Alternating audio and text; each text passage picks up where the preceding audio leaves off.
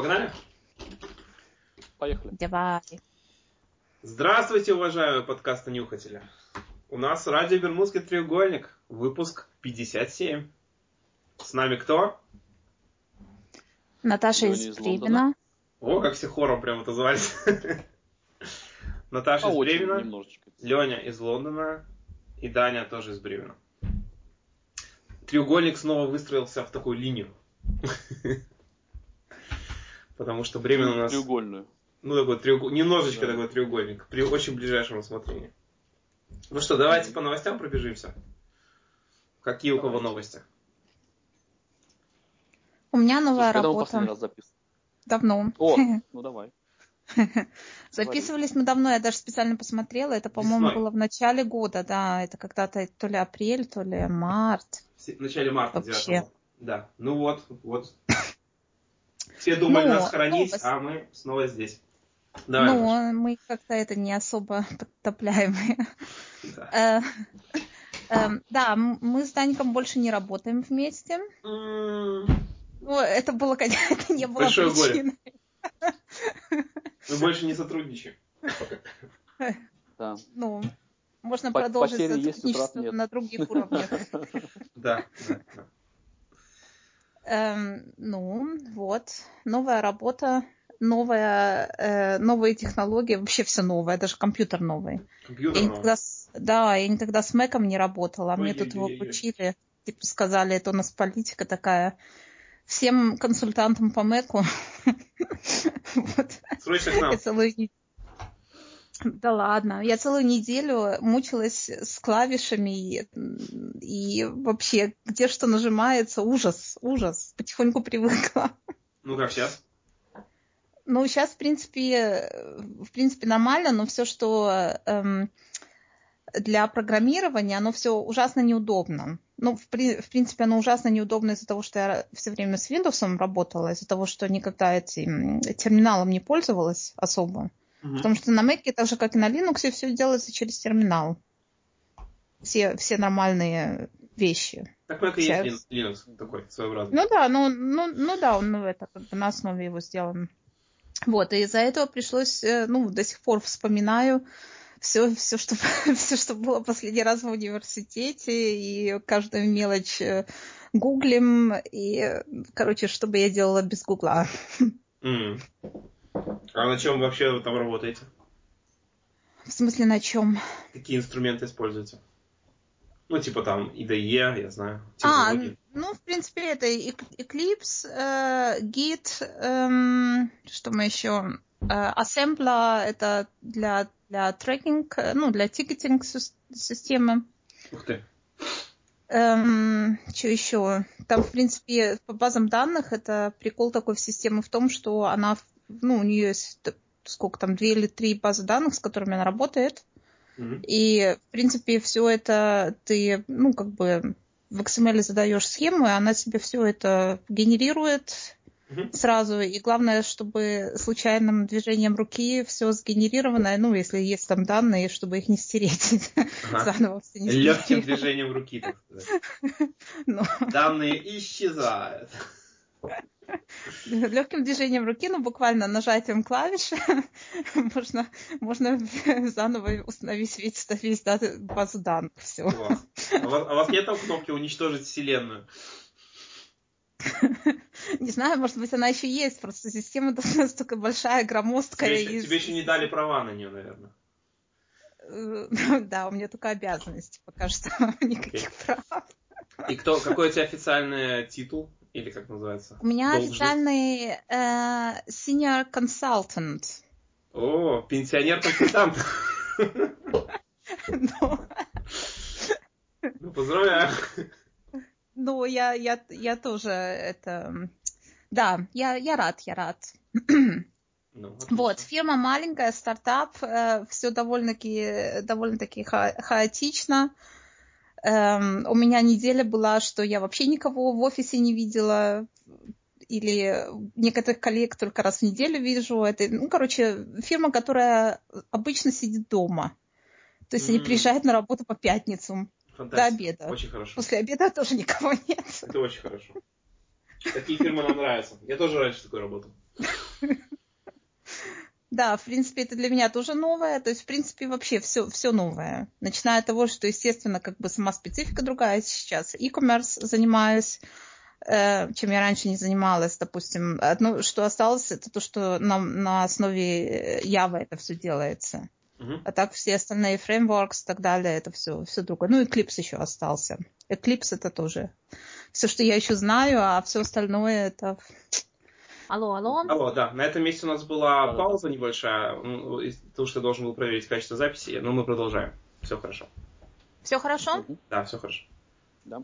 Ну, что вам еще рассказать? Все, пока, в принципе, понимаю мало, читаю много, программировать буду наверняка тоже мало. Вот. Куда это всем, чем это закончится, тоже неизвестно. Первая зарплата дошла на счет. Это хорошо. Это самое главное. Да. Главное, чтобы зарплата пришла, и чтобы это была именно та зарплата, о которой вы договаривались. Да, то есть... Все остальное приложится там как-нибудь, само собой.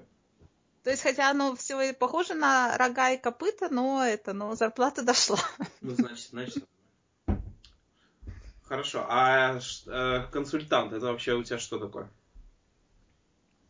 В принципе, консультант, у них, насколько, в принципе, я еще практически все до конца я не понимаю. То есть, начиная с той же организации, то есть, это допустим, что-то типа холдинга, есть как бы... Есть центральная организация, которая занимается какими-то общими вещами, типа там бухгалтерия, персонал, заказ, допустим, оборудования типа компьютеров, командировочные.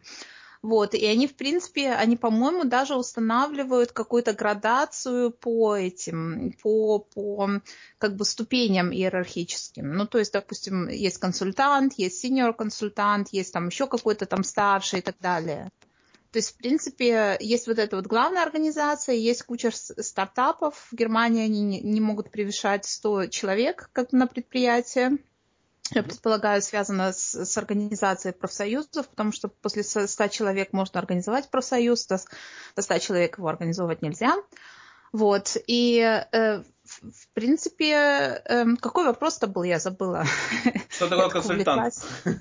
Что такое консультант? Вот это получается одна ступенька. То есть, в принципе, единственное то, что вот этот вот консультант, это, я предполагаю, та должность, ну, как бы зарплата моя, уровень консультанта, какие-то... А больше я, в принципе, я так и не знаю. В общем, как программировала, так и программируешь, да? Не, как бы по существу, то у них, в принципе, в этом стартапе такое, ну, как бы программа что типа ты программируешь и организовываешь что-нибудь типа воркшопов с клиентами и занимаешься там requirements engineering, занимаешься еще всякой лабудой, то есть, в принципе, то есть такой маленький one-man band. Да. Ну, то есть этим все занимаются. И консультанты, и senior-консультанты, и, в принципе, эти 2 директора, они тоже временами ездят, потому что фирма маленькая. То есть все этим занимаются. А вот это вот... Обезьянок у вас нет, которые сидят и программируют? Есть. Есть. Иначе я думаю, консультантам и сеньор-консультантам так хорошо бы не платили. Лёник, а есть в английском? В английском же тоже есть, да? Code Monkey или нету? Так это, по-моему, из английского. Из английского, да? Английские термины есть, да. По-немецки кадир афа. Не, по-немецки я такого даже не слышала. Да, есть. Есть у нас это. И причем интересно, мы работаем с Юго-Восточной Европой. То есть, в принципе, это Европа, Юго-Восток, вот, и новая Европа. То есть, есть старая и новая. Вот, и как-то разговаривала с одним из директоров, и он говорит, что, в принципе, по этой технологии у них, они могли бы покупать рабочую силу, ну, или давать заказы, допустим, в Италию. В Италии стоит один программист в день, по-моему, 350 евро. Ну, что-то между 350 и 400.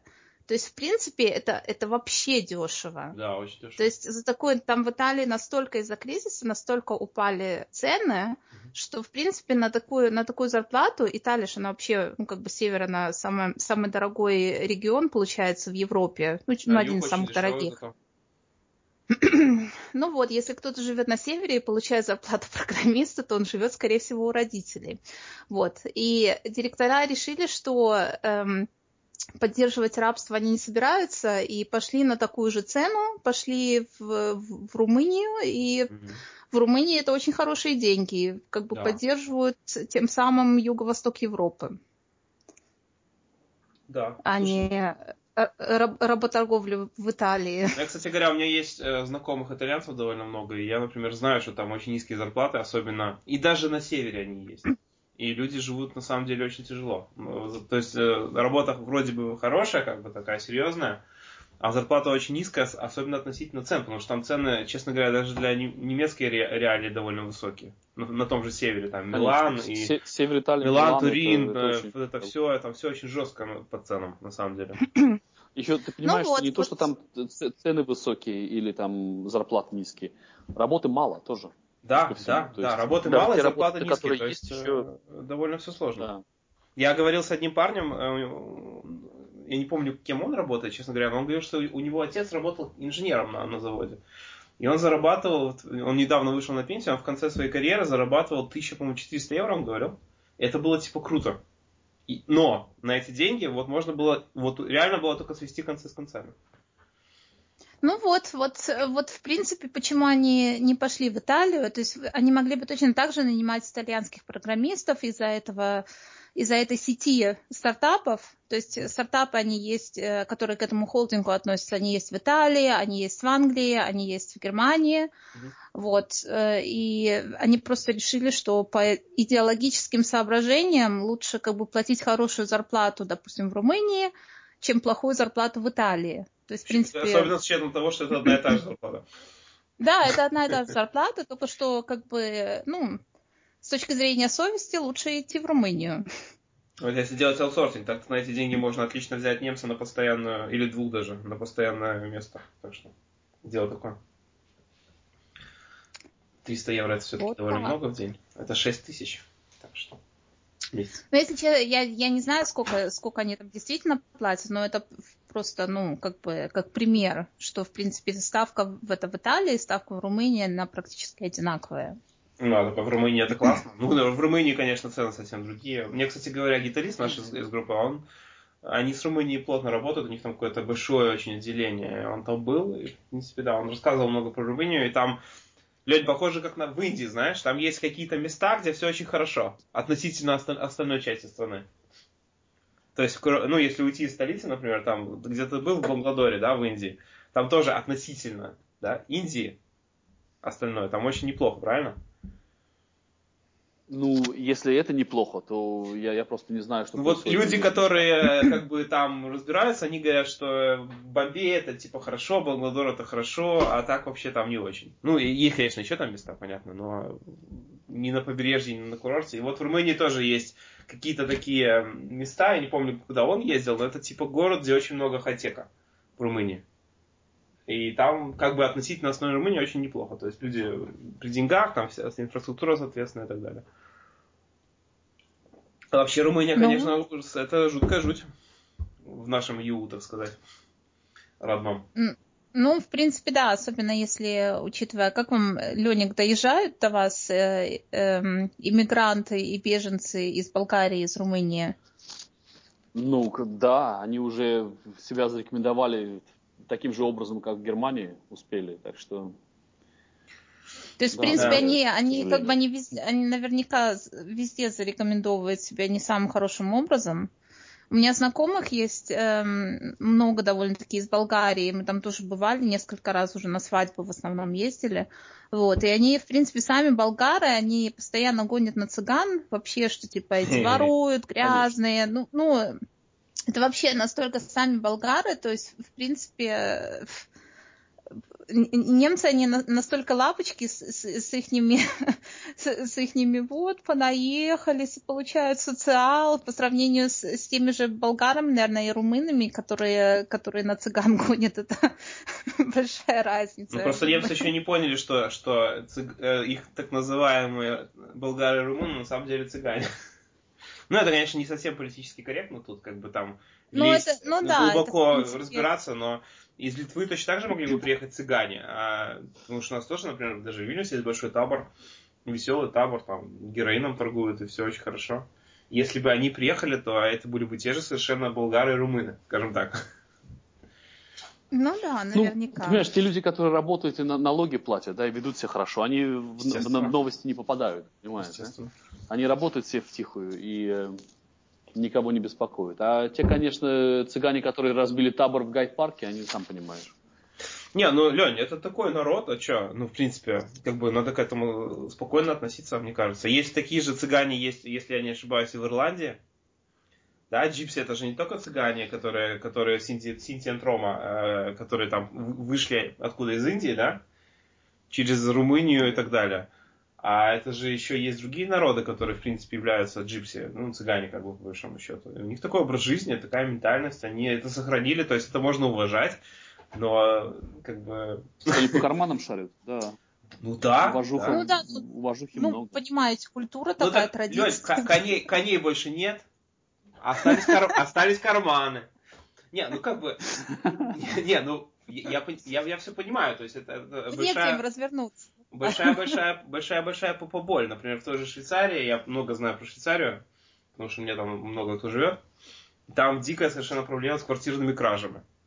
Причем практически только, в кавычках, румыны, болгары, но швейцарцы, они немножко менее политически корректны, да? И они просто пишут, что у нас, ребята, проблемы с цыганами. Причем там детишки, реально маленькие дети. Мне вот рассказывали конкретный случай, когда полиция снимала отпечатки уха с двери, да? Там именно дети, так, до 10 лет. Они этим всем занимаются. Если их потом ловят, то их отпускают, потому что они еще совсем до тюремного, до вот этого возраста, при котором ответственность идет, и все. Там технологии. В Германии, допустим, в Германии так несовершеннолетние то же самое. Есть большое число беженцев, которые несовершеннолетние, без родителей сюда добираются. Mm-hmm. Если они занимаются таким вот мелким хулиганством или, я не знаю, воровством или еще что-нибудь, их ловят. Их, я не знаю, в полиции, по-моему, на них даже дело не заводят. Их обратно отправляют в их... родину. Ну, не на какую на родину, отправляют дальше там, где они живут. Типа, ну, у них определенные какие-то, не знаю, типа детдомов, что-то для беженцев. И отправляют туда, и ничего им за это не будет. То есть это получается какая-то, получается щель в законе. Да, это в Бремени, кстати, конкретно такой пошел скандал на всю Германию, да, что-то тут с этим детдомом таким для... Ой, извиняюсь, для иностранных. Это что ты имеешь в виду? Ну, что там вот это вот детдом для иностранцев, которые отличились в пространстве вне закона. Что-то такое, какой-то скандал идет. Ой, не знаю, тут, короче, в Бремени тут много было много в прессе, и довольно-таки часто, потому что, в принципе, земля федеральная, она бедная. Но есть как и плохие, так и хорошие примеры. Хорошие примеры, что некоторые пытаются все-таки людей хоть как-то принимать и интегрировать, потому что, как правило, допустим, про цыган это меньшинство. Большинство, естественно, попадает из каких-то горячих точек, типа Сирии и Северной Африки. То есть, в принципе, у них за плечами такие истории, что как бы их нужно принять, обогреть и дать спокойно жить и развиваться, интегрироваться. Все хотят тоже немецкий учить, все хотят работать. Вот. Это, в принципе, хорошие примеры, когда кто-то пытается что-то делать. Плохие примеры есть особо очень хорошие, благополучные такие районы с огромными виллами, не знаю, частными школами. Вот в Бремени у нас Лилиенталь. Вот, и там собираются построить что-то вроде, ну, такого вот временного приемника для беженцев. Настроятся такие времянки из контейнеров. Из контейнеров там двухэтажные даже строятся. Вот, и там пошел такой вот это вот, может быть, вот это вот ты видел в прессе, что может типа быть, там собираются как раз-таки для несовершеннолетних построить вот этот вот приемник, ну, или жилье просто временное. Вот, и там вот эти вот благополучные жители, они впали в панику. Ну, как благополучно? Вообще-то Лилиенталь, между прочим, если ты в курсе, Лилиенталь считается столицей бременских нацистов. Не, я не в курсе, но теперь знаю. Да. Так что там не только благополучные есть, но еще и нацики наши местные в основном тусуются в Лилиентале. Что придает общей ситуации особую пикантность. Я вот недавно была, вот как по поводу благополучных примеров, я недавно была вот в субботу на вечеринке. Вечеринка устраивает самое обычное предприятие. На самом деле оно не особо обычное, потому что кооператив, на который можно было приходить всем. Заходишь сюда, организовано было в мастерской. В мастерской, я не знаю, чем-то... мастерская, я не знаю, для чего она мастерская, но видно было, что инструменты лежали, все такое. Заходишь туда, играет русская группа. Ух ты! Живую. Потом был диджей еще. Вот. Напитки все бесплатно, но можно пожертвовать. И пожертвования были вот на 3 проекта. 2 проекта связаны с фирмой, там настольный футбол, там еще чего-то. И 3-й проект, есть тоже организация, которая скручивает велосипеды или ремонтирует велосипеды для беженцев. И вот позитивный пример, что пытается хоть что-то сделать. То есть, в принципе, я без разбора сразу пожертвовала на эту организацию, потому что, действительно, дело хорошее. А на кикер для работников этой корпорации ты не захотела пожертвовать? Нет, на кикер я решила, что как бы они, как бы если уже... Сами разберутся. Да, на кикер они и сами разберутся. Вот, а еще стояло по поводу пожертвований, что вы жертвуете, а мы удваиваем. То есть, в принципе, все суммы, они еще будут этой организацией, этой фирмой удвоены, и тогда будут, отправлены по проектам. Есть такой вот такого бывает. Ну, здорово. Наташа, давай перейдем к Лёнику, узнаем, что у него нового. Давай. Ну, ты знаешь, давайте, перейдем ко мне. У меня как бы с точки зрения работы, конечно, ничего нового, что удивительно, да? Ну, неожиданно, скажем так, неожиданно. Историю. Ну, я уже сколько? Уже год и 2 месяца я на этой работе. О, ты уже тоже синьор уже практически, да? Ты у нас синьор кто? Нет, я senior technical account director. Senior technical account, ну тоже senior, правильно? Ну да. Доктор senior. Да, очень senior. Очень старшой. Нет, здесь на работе это все хорошо, в принципе. Единственное, что, конечно, в Англии такая специфика, что, конечно, больше всего работы в Лондоне, на самом деле. То есть не как в Германии, где вот ты там разбит на земли, да, и, в принципе, неважно, где ты живешь. Главное, чтобы не бывшая ГДР.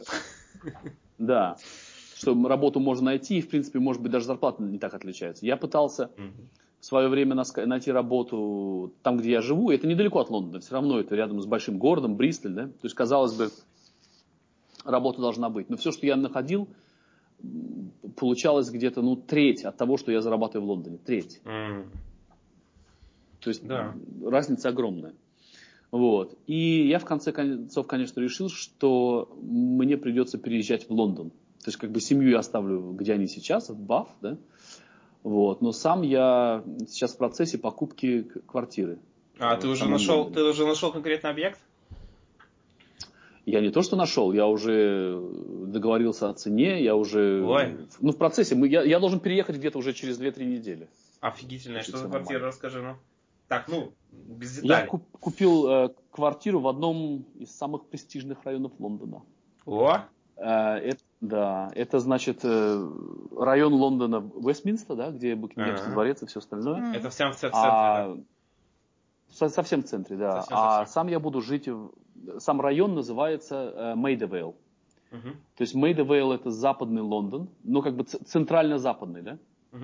Вот, рядом с Челси, он граничит с Челси, это известным, да, вот этим районом, где все наши олигархи живут. Да. Вот. И чем он известен? Этот район известен тем, что Битлз там альбомы свои записывали. Там есть такая улица, называется Абби-Вуд. Эбби-Роуд, вот. да? Эбби-Роуд, да. Вот. И вот на этой, значит, Абби-Роуд они записали, ну, у них студия была, они записывали альбом. Студия на Эбби-Роуд, да, конечно. Да, то есть я вот живу, я буду жить там через 2 недели фактически вот в этом районе. Ну, это офигительно. Я купил себе студию. Да. Да. Что такое на студии? Это большая гостиная, да? И одна спальня или что это такое? Нет, это все в одном. То есть одна комната, отдельно кухня, отдельно ванная с туалетом. То есть она маленькая, 25 метров квадратных, но мне, в принципе, больше и не надо. И, честно говоря, больше даже я не могу себе позволить. Это стоило каких-то вообще сумасшедших денег. Даже в Лондоне я за эти деньги могу дом. Для одного человека это классно. В принципе, я тоже так жил в свое время. Ну, я же там, понимаешь, я буду жить там только с понедельника до пятницы. Мне больше понятно. ничего не надо, поэтому... Но она, конечно... ужасно дорогая. То есть я за эти деньги даже в Лондоне могу купить дом в другом районе. И она стоит столько же, сколько мой дом в Баф, понимаешь, который с 2 гаражами и с 7 комнатами. Да? Вот. Но, тем не менее, очень удачный район, очень удачно я ее купил. То есть договорился о цене, я скидку получил. Это же вложение денег, кроме всего прочего. Ну, там, да, я купил ее по другим соображениям тоже. Да, из-за вложения денег и тоже из-за того, что этот район очень сильно вырастет в цене через какое-то время, поскольку Челси уже ужасно дорогой. Вот. А так бывает, что когда в каком-то районе вырастает цены недвижимости. Там вокруг начинает расти, да. Вокруг, да, начинает расти все вокруг, потому что люди уже не могут себе позволить купить в этом районе, они начинают покупать поблизости. Поблизости. Да, поблизости. То есть я уже, он именно граничит вот с этим Челси районом, там до Челси. Там, да, я помню этот район, там стоит много всяких Роллс-Ройсов, и можно просто ходить на машины смотреть. Да, я на 2 недели назад чуть себе не купил Бентли. Я тебе показывал фотографию? Чуть не купил. Нет, вот того Бентли, который ты чуть не купил, не показывал. Да, я должен был ехать во вторник к ней, значит, это там на севере Англии. Дилеры были, которые продавали эту машину. И в понедельник ко мне позвонили и сказали, что она типа уже ушла. Вот черт. Вот. И после этого я загорелся домом. И у меня было несколько вариантов. Да, нет. Дело в том, что у меня было несколько вариантов и купить квартиру и подешевле, и побольше в другом районе. Но когда я уже смотрел на квартиры, я на них смотрел с точки зрения владения Бентли. Могу я его припарковать на улице и найти утром в том же состоянии, в каком я его оставил, или нет? Но это очень важно. Или у тебя есть Бентли и место, куда его ставить, или тебе Бентли не нужен. Да, ну ты же понимаешь, что страховка будет на него. Если ты живешь в районе, где ты его в таком состоянии утром не найдешь, то страховка будет на него не 1000 фунтов, как они мне сказали, да, в год, а 5, например, да, и больше. Так что... и все равно ты его не найдешь в том состоянии, хотя 5000 заплатишь. Да. Вот, поэтому... В районе, где я живу, тоже, наверное, Бентли не надо ставить. Да, не нужно. Нет, в нашем районе тоже не надо. Хотя Феррари уже один раз стояла, и пара таких машин уровня X6 стоит, но как бы, конечно, так. А вот я недавно жил в другом районе, между прочим. 2 недели у меня был ремонт, и мы переехали в другую квартиру. В самый дорогой район Бремена. И у меня прям под дверью стояла Lamborghini новенькая. Это в каком районе? Это какой самый дорогой? В самом центре Швахаузен. В таком правильном Швахаузене. Вот так. Вот. А когда я смотрел на квартиру, я предложение сделал где-то, когда это было? Где-то, наверное, во 2 неделе ноября или 1 неделе ноября. Вот. Я уже с агентом ездил везде. Вот. И эта квартира, да, я тебе потом покажу фотографии, ты, конечно, удивишься. Там потолки огромные, там 4 метра потолки. Ой-ой-ой. Вот. Там 25 квадратных метров, но она так сделана хорошо. То есть все замечательно. Ну, кубически гораздо больше. Кубических, да. Но ты знаешь, что стали люди делать? Из-за того, что недвижимость дорогая. Делят вдоль. Я видел, кстати, такие квартиры, Да. которые Да. высоту Можно поделены. поделить вдоль, но Это, между прочим, очень классно, ну... Лёнь. Вот чтоб ты знал. Я был в такой квартире, где спальня была как бы на втором этаже. То есть там был такой второй потолок сделан, не на всю длину. И там на этом втором этаже была кровать, и там пару тумбочек рядом с кроватью. И все. Но это очень прикольно выглядит, если это красиво сделано. Очень прикольно. Нет, я знаю, но мне просто не надо. Ни к чему. Потом, может быть, конечно, если я как опция. Я не знаю, в какой ситуации мне нужно будет там второй этаж, но мне не надо. Мне нравится, что большие потолки, что там это. Я сделаю там камин. Понимаешь, это не второй этаж, это именно кровать такая высокая. Ну, я понимаю, да. Да, я знаю. Вот. Ты знаешь это, что я хотел сказать? Я про цену я сейчас расскажу, как я договаривался. Давай. То есть у нас можно торговаться с недвижимостью. Я не знаю, как у вас, но там, допустим, если человек, который продает... Нужно. Да, у нас нужно там какую-то, значит... Да, у нас то же самое, вот. И, короче говоря, они хотели там какую-то, я не знаю, я цифры не буду называть, они вообще астрономические, но тем не менее, они хотели определенную сумму, а я уже смотрел на несколько других квартир, я очень низкие давал предложения, да, поскольку мне ничего не нужно продавать, чтобы купить другую недвижимость. У меня уже кредит в банке был одобрен, да. То есть я был в очень хорошем положении покупать сильном квартиру. Да. Вот. И поэтому, то есть, я делал предложения очень низкие. И пару раз было так, что, конечно, меня перекупили другие покупатели, да. Вот. А с этой недвижимостью была такая ситуация, что уже было предложение на нее, да. И человек не смог там что-то продать, там сделка провалилась, да, сорвалась. Вот. А эти люди собираются уезжать в Штаты, им срочно нужно продать ее до середины декабря.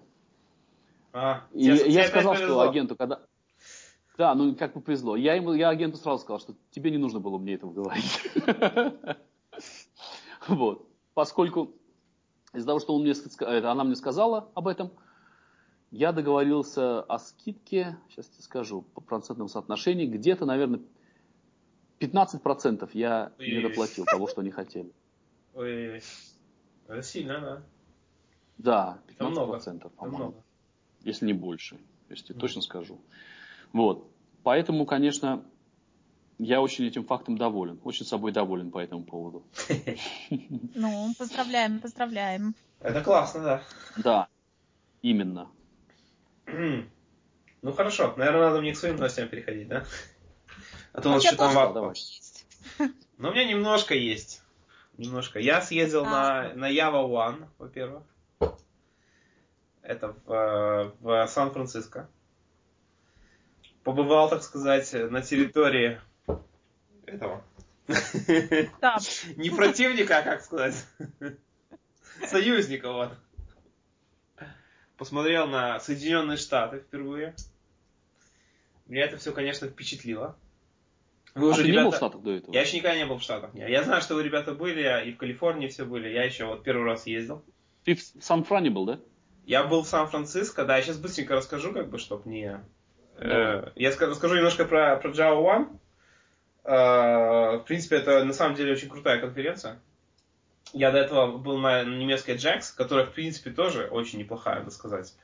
Но Java One, конечно, мощнее. Там где-нибудь и Гослинг сидит, что-нибудь рассказывает. И на каждый слот времени, наверное, не знаю, 10 сессий.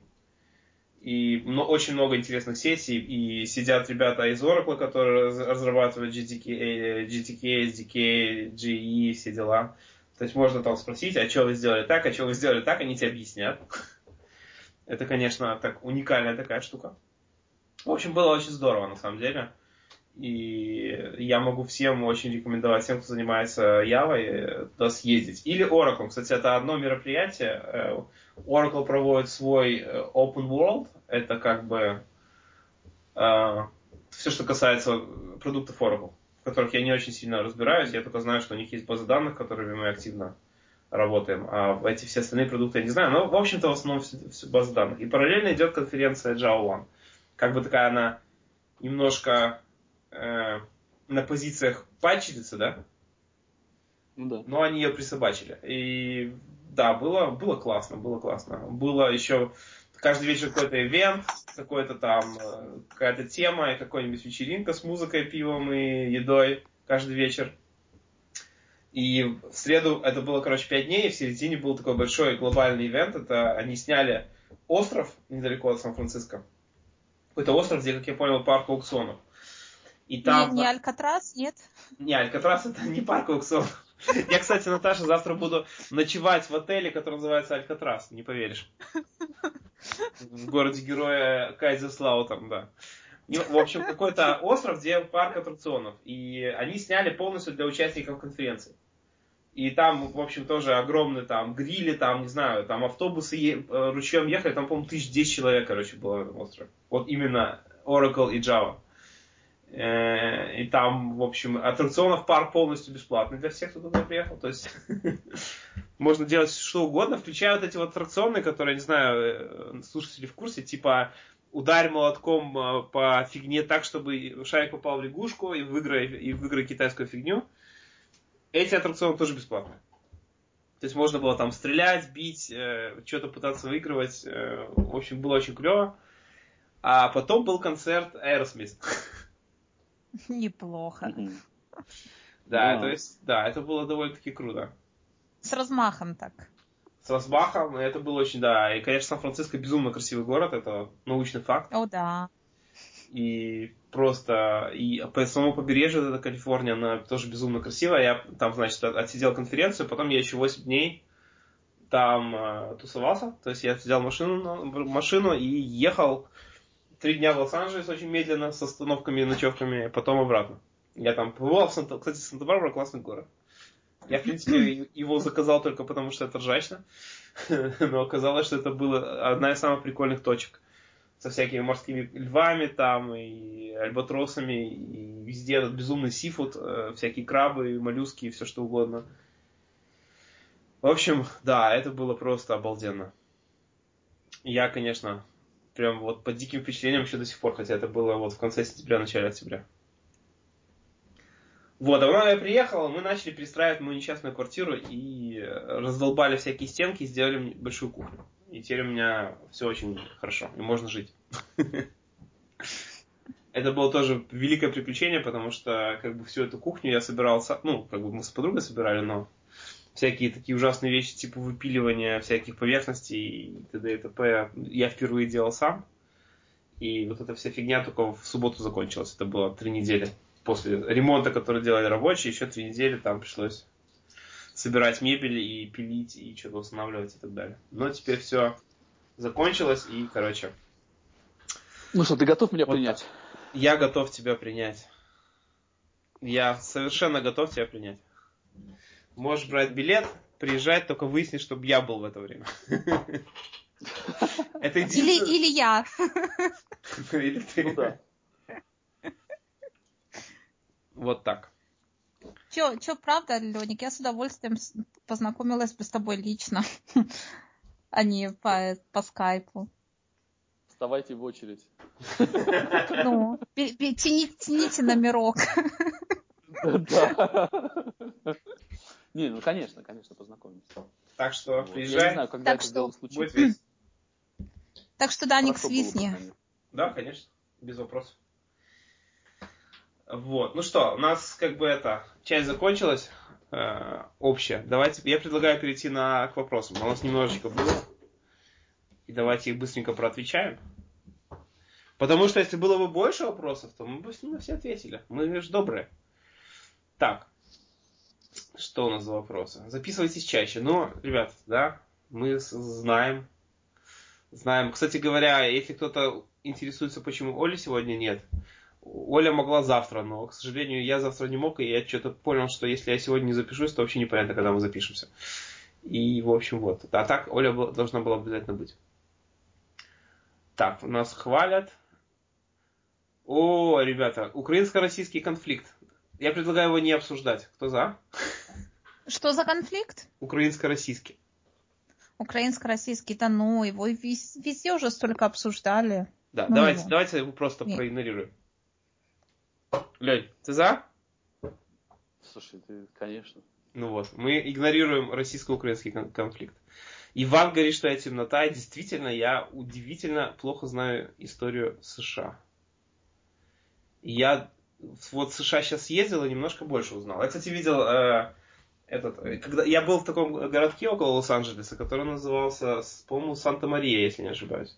И как раз в этот момент там был Обама, совершенно случайно. И я видел, как перекрывали их американский автобан, который называется Highway. И тысячи черных машин и мотоциклистов, полицейских там визжали, орали и всех сгоняли, и было очень весело. А я стоял на мосту над этим автобаном и на все это с удивлением смотрел. И думал, что за фигня? А на следующий день оказалось, что это там Обама, короче, ночевал, и что-то там вот они там обсуждали.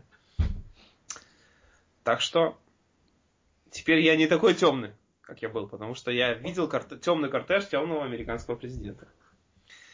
Но ты знаешь, кто из нас хорошо вообще знает историю? Историю начиная с своих стран и историю чужих стран. Это ж, простите, если кто-то в школе изучал, если кто-то... Я, допустим, интересуюсь историей вообще мира, я поэтому смотрю целенаправленно там какие-нибудь документальные фильмы там, или репортажи. А так кто это знает-то?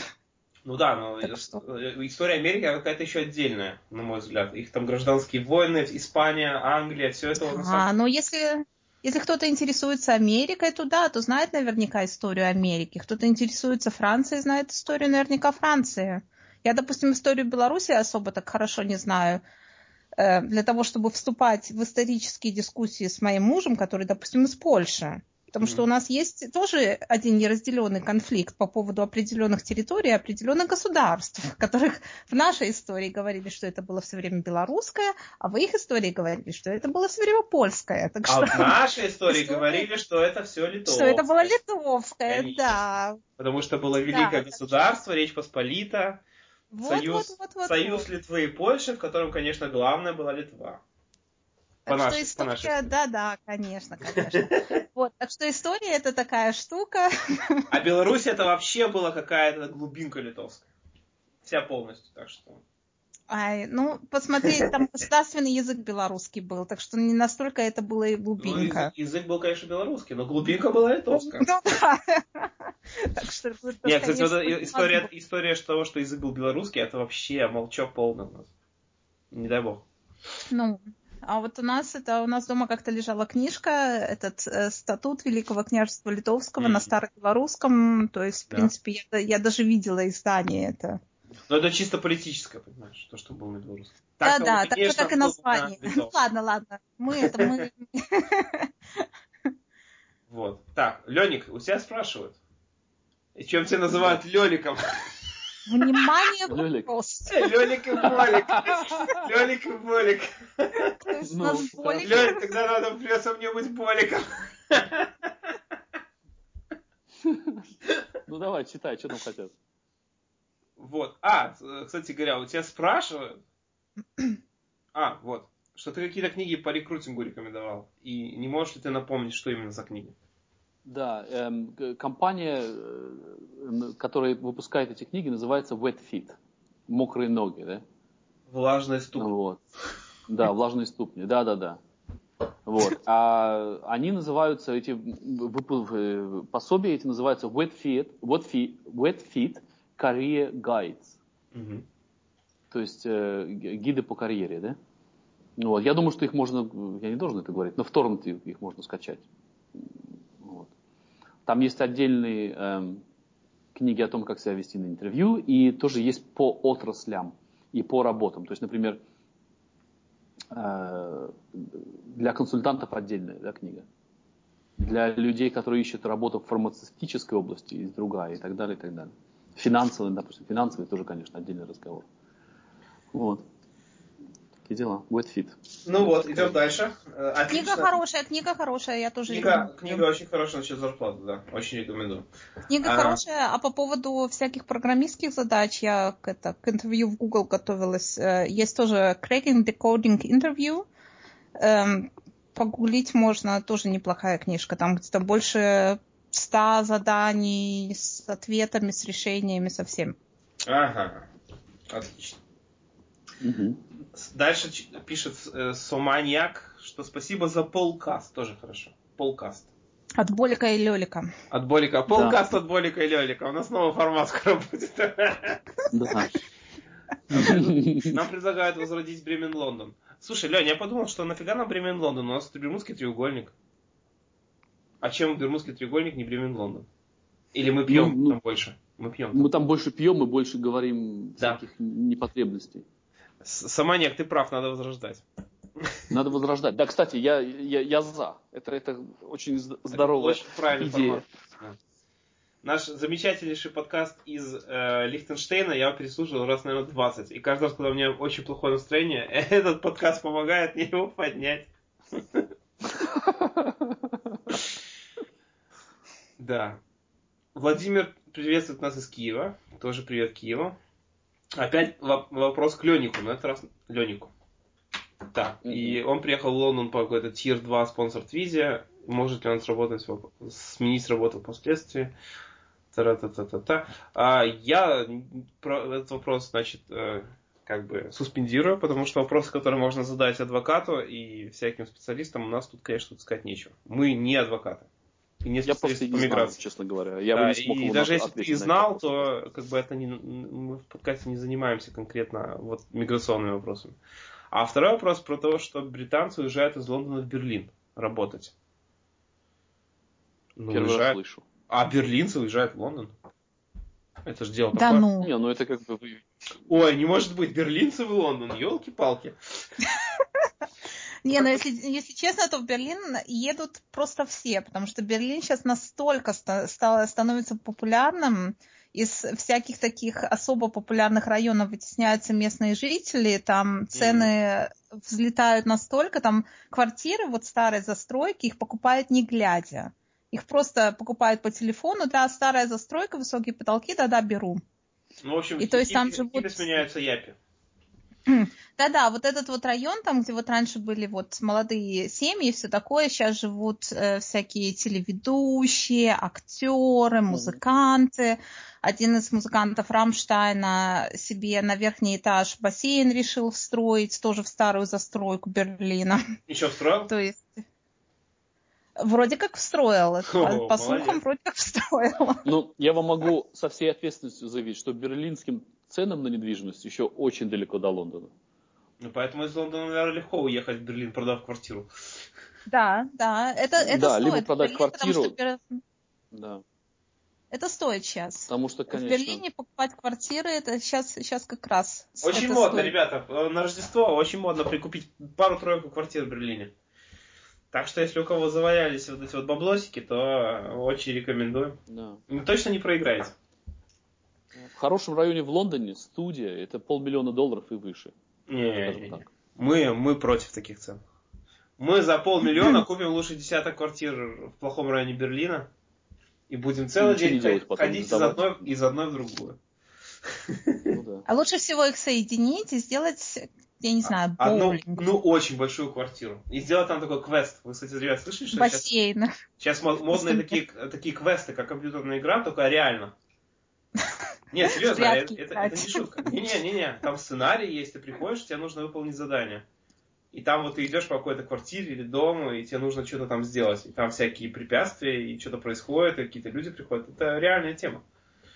Я еще, правда, не пробовал, но сейчас это взрывает просто. Я вот читал, парень писал, который этим занимается, он что-то в Москве начал, а сейчас они уже экспандируют вплоть до Праги.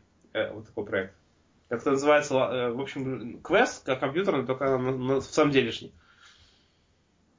Но постановочный. Так что, вот 10 квартир в Берлине и квест ваш. Так, Лёнь, последний вопрос опять тебе. Любят себе вопросы задавать? Слушайте, ребят, у вас две проблемы с точки зрения Даника. Во-первых, вы слишком мало этих донейшенов переводите. У меня пиво заканчивается уже.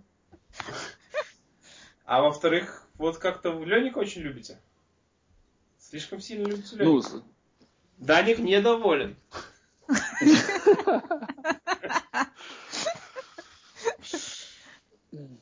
Лёник, вопрос. Ты сменил область деятельности с технической на продажи. Как? Раком.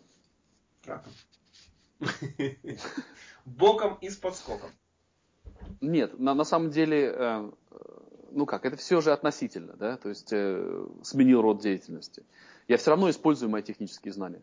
То есть я был программист, архитектор, ты знаешь, мы с тобой дружим давно, поэтому ты в курсе, да, моей карьеры. Да, давно. То есть я был программистом, архитектором и так далее, и так далее. Потом уже я стал больше работать... 10 лет мы с тобой дружим. Да, больше 10 лет. Потом я стал... 12 лет, Даник. Я помню, мы ездили точно, с тобой... 2002 Ты был у меня в Лондоне... Да, ты был у меня в Лондоне, когда я мне был было у тебя в 27. 4-м, но мы знакомы были еще сильно заранее. Да, неважно, да. Я тогда еще докторскую писал, то есть я даже еще не работал толком. Неважно. То есть после архитекторских своих всех поползновений я получил работу в pre-sales. Это фактически консультант, который помогает продавцам продавать, решить технические вопросы в процессе продажи. Понимаешь, да? То есть вы идете навстречу, продавец делает презентацию, там бизнес-валю и так далее, и так далее. Если возникают какие-то технические вопросы, pre-sales человек отвечает. Потом, когда дело доходит до POC, да, Proof of Concept, когда нужно что-то показать, продемонстрировать, это делает pre-sales тоже. Да? После этого я стал работать в sales, да? То есть я уже сам стал продавать. А сейчас я занимаюсь обоими вещами. То есть, как сказать, официально я в pre-sales, но продавца у меня нету. Поэтому я занимаюсь как sales, так и pre-sales. В одном лице. Поэтому и соответствующие гонорары, да, за мою работу. Кстати, да. мы это уже об этом говорили уже много раз. Много раз. У всех этих компаний есть одна проблема. Да? То есть очень мало людей, которые продают, компетентны в технической области. И наоборот, как правило, технари вообще не умеют ни продавать, ни даже объяснить, даже говорить не могут с людьми. Поэтому люди, которые обладают обоими качествами, в цене. И они не только в цене, они очень высокооплачиваемые. Я сейчас немножко проговорюсь, да, сейчас, но я скажем так, что я в процессе поиска, не то что поиска, но ко мне подошла одна французская контора, которая предложила мне, даже с моей зарплатой, я сейчас скажу точно сколько, 30%, практически 30% повышения по деньгам. Ты представляешь, да, что это значит? 30%. Это, в принципе, эта разница, она больше, чем люди зарабатывают в Сити. Больше, чем я зарабатывал 5 лет назад, скажем так. И я прошел первое интервью, завтра у меня второе техническое. Я не уверен, хочу я туда идти. Да. Хочу я идти туда или нет, потому что я не знаю, что за эти деньги меня заставят там делать. Да. Страшно представить. Да, даже представить страшно. Ничего, привыкнешь. Да, привыкну. Люди, которые занимаются этой работой, они, как сказать, сделали компанию «Вазелин» успешной. Да. В общем, да. Желаем тебе удачи завтра в таком случае. Согласиться я не не об этом. согласиться дело одно, интервью пройти надо второе. Нет, я не об этом, я не к тому это говорю. Я говорю к тому, что если человек владеет техническими дисциплинами и тоже умеет изъясняться, да, общаться с клиентами, и не только с клиентами, то есть с клиентами, с архитекторами, да, а с клиентами вообще на разных говорить. уровнях в организации. То есть, да, то есть если он знает, что сказать, допустим, CTO, CIO, и знает, что сказать там техническому персоналу, то, конечно, такие люди востребованы. И неважно, как много ты зарабатываешь, всегда найдется кто-то, кто будет платить больше. То есть, ребята, технари, учитесь продавать. Начните со своих всяких домашних принадлежностей. Холодильника, шкафчик. Да. Надо начинать с малого, правильно? Попробуйте продать предмет мебели дороже, чем вы его купили в магазине. Это очень, кстати, хороший тест. Да. Я могу подтвердить по поводу то, что Лёник сказал.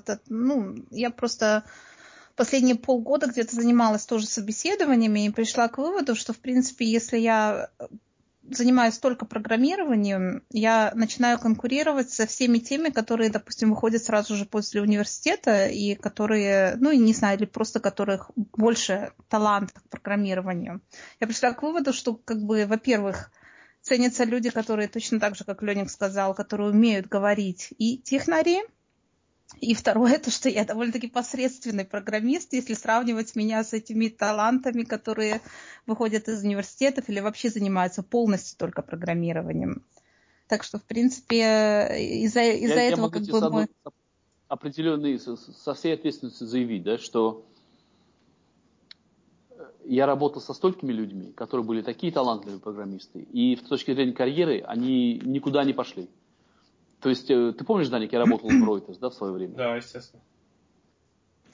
Там был сильнейший отбор. Там были люди, которые вообще, ну, очень сильные программисты. То есть, там мы занимались анализом рисков и финансовым моделированием. То есть, люди, которые там были, они были, доктора там наук по... Я-то был по компьютерам, да, доктор, а они были там доктора наук по физике, по математике, ну, очень серьезные ребята. Я тебе скажу, вот я ушел, сколько уже прошло, да, где-то 4-5 лет, да, где-то. Может быть, даже больше. Даже уже 6, наверное. Ну да, ну неважно, прошло какое-то время, да. То есть их зарплаты с точки зрения там инфляции вообще практически не увеличились. Ну, может, там 3-4 тысячи фунтов. Я свою зарплату с тех времен утроил, более чем утроил. Понимаешь? То есть это значит что? Это значит, что как бы программировать-то уметь надо, я не об этом, но... Далеко ты на этом не уедешь, короче говоря. Далеко на этом не уедешь, нужно осваивать другие навыки. Я тебе скажу еще такую вещь, что когда я работал в предыдущей компании своей, у нас был POC, да, мы делали один проект, демонстрировали там всякие вещи клиентам. То есть у нас были проблемы какие-то технические. Я стал говорить с архитектором. Я ему сказал, я попросил его объяснить, почему там у него класс какие сроки. Вот. И вместо того, что мне на каком-то высоком уровне что-то объяснить, он стал говорить про какие-то методы, какие-то там конфигурационные файлы. Я-то понимаю, что он имеет в виду. Но человек, который этим не занимался, это не будет значить абсолютно ничего. И мне нужно взять то, что он сказал мне, переварить, и уже объяснить людям, которые там менеджеры или на каком-то там на бизнес, да, каком-то уровне уже объяснить совершенно другими словами. Да. Понимаешь? То есть вот, да, нужно именно, да, нужно... У меня был как-то анекдот такой на первой работе. Вот как раз-таки вот эта вот ситуация. Моя первая работа вообще после университета, мой коллега, который, ну, как бы меня обрабатывал в тему, объясняет перед менеджером, менеджер совсем не технарь, ничего, объясняет, почему мы не успели.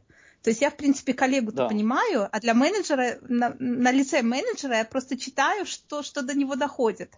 Доходит ля-ля-ля-ля-ля, мы не успели, бла-бла-бла-бла-бла, еще 2 недели, бла-бла-бла-бла-бла, ну мы скоро закончим, бла-бла-бла.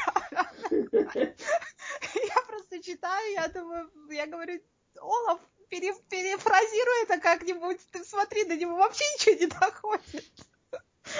Да, ну так и есть. Выражает это, на самом деле, то лицо, то, чем сидятся на крыльцо. Да. У меня брат попросил пару частушек спеть в подкасте. Так что я вот выполняю его пожелания и пою вторую половину частушки, которая звучит так. Выражает то лицо, то, чем садятся на крыльцо.